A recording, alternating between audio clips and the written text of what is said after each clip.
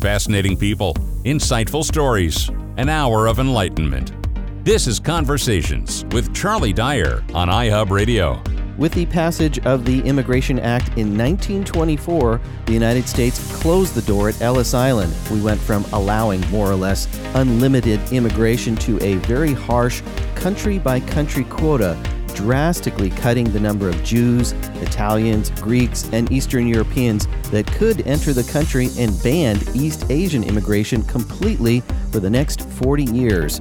Our guest today says it was the end of a decades-long campaign of the eugenics movement, using that junk science that claimed certain races and ethnicities were morally and genetically superior to others, all to keep America from being overrun by non-white people. Sound familiar? Thank you so much, Daniel Okrent, for being here today on Conversations with Charlie Dyer on iHub Radio. It's my pleasure, Charlie. The new book is The Guarded Gate, Patricians, Eugenicists, and the Crusade to Keep Jews, Italians, and Other Immigrants Out of America. Check out his website, DanielOkrent.com. His last name is spelled Okrent. Well, Daniel was the first public editor of the New York Times, editor-at-large of Time Incorporated, and managing editor of Life magazine. He worked in book publishing as an editor at Knopf and Viking, and was editor-in-chief of general books at Harcourt Brace. He was also a featured commentator on 2 Ken Burns series, and his books include Last Call, the new book, and Great Fortune, which was a finalist for the 2004 Pulitzer Prize in History. Well, let's talk a bit about the similarities and the differences with the current era of immigration restrictions and all this bluster of anti-immigrant talk that's in the news, it seems, every single day, with the one that you were writing about almost 100 years ago, Daniel. Well, there are many, many differences and a couple of very telling similarities. The similarities, the ones that matter, the way that the selection of immigrants was not based on the quality of an individual immigrant, but based on the perceived quality of the nationality or ethnicity or religion of the immigrant. As you said in the introduction, up until 1924 and the passage of this law, people came in pretty much as they wished to come in, but the determination led by a group of Eastern aristocrats to keep out Eastern Europeans and Southern Europeans was such that it enabled a law to be passed in 1924 that really divided the world by race, religion, and ethnicity.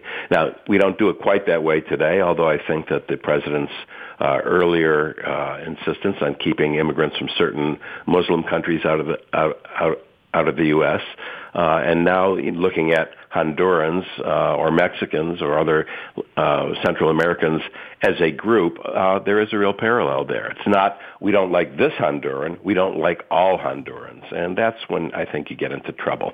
It seems like we cycle back around in terms of the way that people talk about the other person that they don't want to come across the border. It was a little bit different in those days. What happened is there had been a campaign going since 1895 to cut down on the number of Eastern European Jews and Italians primarily, but also others, as you said, Greece, Romania, Hungary, Poland, who were coming into the country. And 4 times laws passed Congress to fundamentally restrict people from those countries by means of an educational test.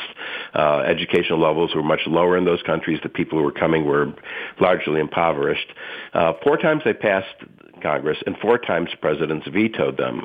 And it was not until the middle of the 1910s that the anti-immigration forces seized on another idea. They seized on this idea of eugenics and applied it to national groups. It's something that has become known as scientific racism. But at the time, what it was the presumed proof that existed from scientists that said these people were genetically inferior and therefore would would corrupt the American bloodstream. And this culminated in 1921. Calvin Coolidge, in an article in Good Housekeeping magazine of all places, he said, now that science has proven that biological laws, he said, now that these biological laws have proven that these people are inferior, we must have legislation to keep them out of the country. And 2 years later, he had that legislation. Well, Daniel, was there an outcry from the grassroots of the United States for this kind of thing to close the borders, or was this really just this small handful of people that were trying to influence how people thought about the issue and then reflecting it back to them? I think it was a lot of the latter, particularly if you remember that the years we're looking at are right after World War I, when the demonization of much of Europe at that time was nearly complete, and the idea of foreigners in general wasn't terribly welcome at that time. So, yeah, there was anti-European feeling in the U.S., but what these people realize is that by applying these so-called principles of science, it wasn't discriminatory. It wasn't a matter of racism. It wasn't a matter of being against a certain religion.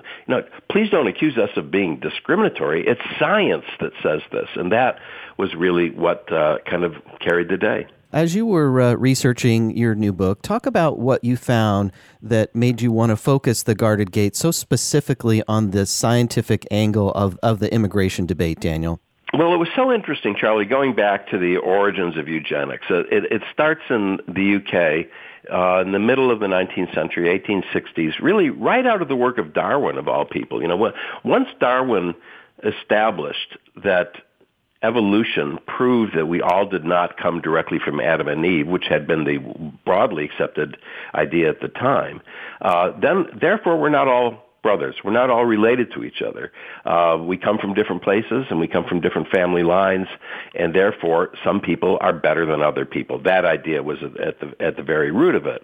Then a man named Francis Galton, who was Darwin's first cousin, he came up with the word eugenics and the idea that if we only bred the best to the best, then England would be a much better country as a result. And he actually proposed a really crazy idea that you would find the 5,000 best young people in Great Britain, match them off in state-arranged marriages, have the wedding itself presided over by Queen Victoria in Westminster Abbey, and then pay these people £5,000 a year so they wouldn't have to work for a living. They could get busy making better Britons. Yikes. It was kind of a nutty idea.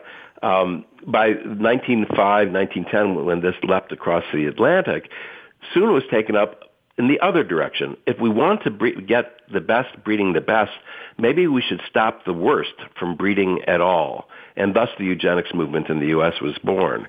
And the principle of who's better and who's worst was soon applied in a book published in 1916 to ethnic groups. Europe was divided, said the author of this book, a man named Madison Grant, who happened to be the man who saved the redwoods. He was America's greatest conservationist. He said there were three ethnic groups in Europe, ranked from top to bottom: the Nordics, the Alpines, and the Mediterraneans. And he said, we know from science, he insisted, that the breeding between any two groups, that the result of the progeny, will revert to the lower of the groups. So the breeding between a noble Nordic and an all right Alpine would yield an Alpine. And breeding between an Alpine and a lowly Mediterranean would yield a Mediterranean. And, he said, the breeding of any of the three European groups and a Jew will yield a Jew. And this was the kind of non-science science that carried the day. Well, it's just this quasi-scientific reasoning that it's so nutty as we listen to it through our ears today. And yet, a number of the eugenics advocates were well-intentioned people, as you mentioned, and they had some good ideas that actually were mixed in there. Even more than that, they were well-credentialed. This was not a fringe movement. Courses in eugenics were taught throughout the American higher education system. Some of the primary drivers of the eugenic idea came from such institutions as the American Museum of Natural History in New York, the Carnegie Institution of Washington, faculty and entire departments at Princeton and at Johns Hopkins. This was almost a scientific consensus of the period. So it wasn't a matter of, cranks or just, here are these politicians distorting things. There was this belief that science was behind it. How did they really get the attention of everyone to really get them? Was it because people were less educated at the time than we are today? That I just can't imagine eugenics really grabbing people hold on a mass scale today. Well, you have to realize this, a couple of things. First, science only knows what it knows today. It doesn't know what it's going to learn tomorrow. And at the time, it seemed to be solid science. It was only in 1900 that Gregor Mendel's paper on genetics was published, and the idea of dominant genes and recessive genes. So the whole idea of genetics as a science is brand new, but it's adopted by leading investigators, leading scholars at major institutions, because the Mendelian idea is real, it's valid. But then the attempt to adapt it to humans, to switch from the color of pea plants to the moral and intellectual quality of a human being, that was a rather large leap. But it made sense in the context of the time. There were very few people in the academy who were forthrightly, openly against it. And some of them were discredited because among them was the great anthropologist Franz Boas, and he was discredited because they said, well, he's Jewish. No wonder he feels this way.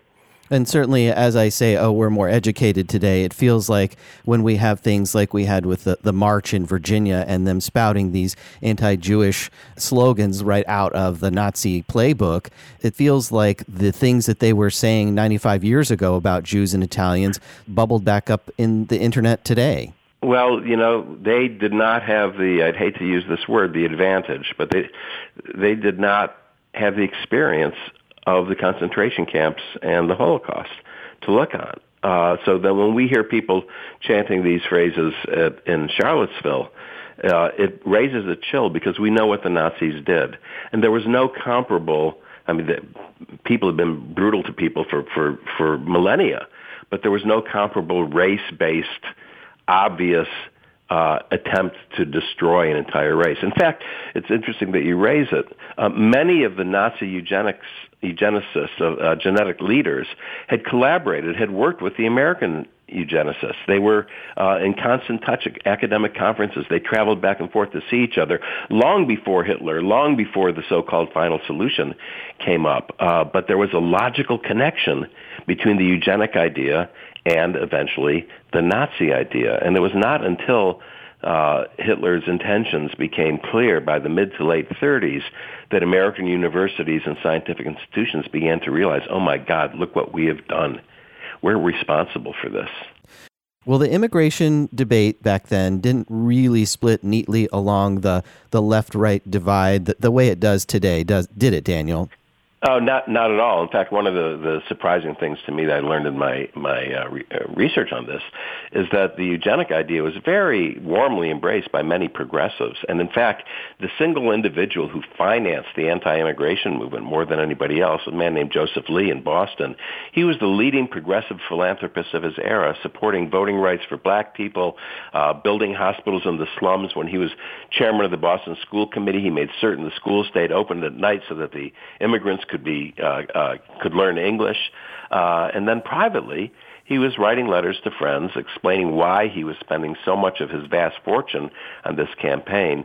He said such things as, if we don't do this, then America would become a Dago nation. That was his phrase. In another letter, he said, soon Europe will be drained of all its Jews, to its benefit, no doubt, but not to ours.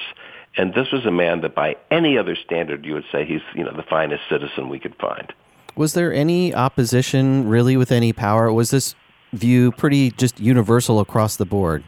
Well, the ethnic groups themselves, immigrant ethnic groups, opposed it. Not just those who were singled out for it, but even a lot of Irish American politicians. The eugenic idea was not applied to them because they had been here too long and they already had votes, so you couldn't work against them that way. But also because they came from the British Isles, yet they had immigrant memories. They had the memory of what they had been through, what they had been put through when they came to the U.S. in the 1840s and 1850s. Largely, you saw the opposition to this coming from immigrant groups, and a very, very few others who understood the American idea and the American ideal rather better than these scientific racists. Well, even as all this was mainstreamed, as you mentioned, the White House was not on board for quite a while, at least publicly. Well, why was that? What were they afraid of? Well, there were a few things. For one thing, one of the groups that supported the the immigration restriction movement, if not the eugenic angle of it, was labor, the AFL. American Federation of Labor. Labor is always against immigration because immigration inevitably lowers wages. You're bringing in people who are willing to work for less money, particularly in an era when there was no such thing as a minimum wage and there were no Fair Labor Practices Acts. So, labor is opposing it rather assiduously, and labor has an increasingly important role in the political life. But apart from that, the votes that the immigrants had as they became citizens, got the right to vote, that was very important to the people who were running for office. Woodrow Wilson, who was hardly a paragon of tolerance, he vetoed this restriction bill twice because he knew that he needed those votes, that the Democratic Party was becoming the party of immigrants. Well, one person who eventually did go along and voted for the quota system when he was in Congress is a name that at least people know the airport name, Fiorello LaGuardia. And it just, LaGuardia is an interesting case. He didn't actually vote for the final bill. He made an interesting and kind of scary argument. LaGuardia was half Italian, half Jewish, and he was he represented the most ethnically mixed congressional district in America. He was the immigrants' best friend. But in a rather desperate effort to persuade the anti-immigrationists that he could be on their side, he said, well, we need to let the Europeans in, but let's keep the Asians out. So it's always, you move over one step to protect your own people. Well, we better find somebody else that we can look down on. And LaGuardia, much to the discredit of his otherwise sterling reputation, used this argument. And there was virtually no public debate on the exclusion of Asians. And even there's one horrible story about a man named Bhagat Japur Singh from Washington State.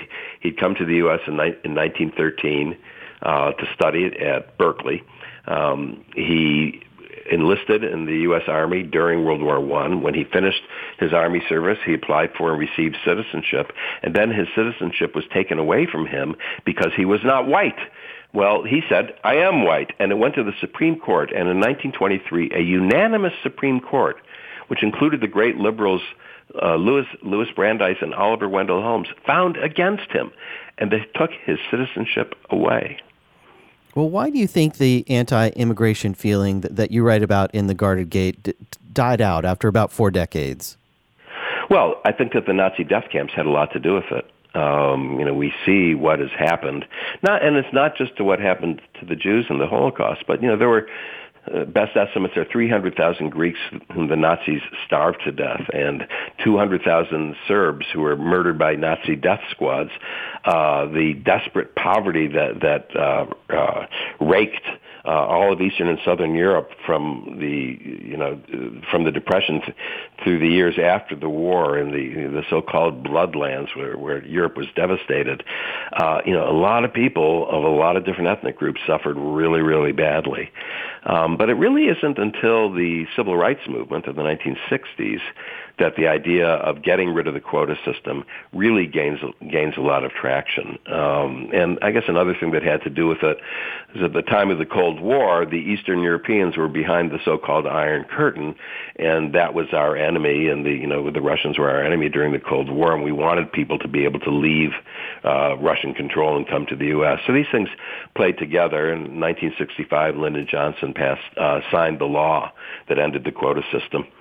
And it certainly occurs to me as I hear different folks in the mainstream media or the alternative press talk about these issues today that our ideas of who's white and who's not, has changed over the centuries. And I think, about the people who are their ancestors, and maybe they wouldn't even be sitting in front of that TV camera today had we had the restrictions in place that they want today back then. Absolutely the case. I mean, my own family, my grandfather was a physician who came from Romania in 1922, right before the quota. And only because he was able to come before the quota was he then later to bring over my mother, his daughter, under what's come to be known as chain migration. Otherwise, we wouldn't be having this conversation, would we? No, we would not. Well, Daniel Okrent is our guest today on Conversations with Charlie Dyer on iHub Radio. The new book is The Guarded Gate, Patricians, Eugenicists, and the Crusade to Keep Jews, Italians, and Other Immigrants Out of America. Check out his website, danielokrent.com. His last name is spelled Okrent. Thank you so much for being here today. It's been my pleasure, Charlie. Thank you.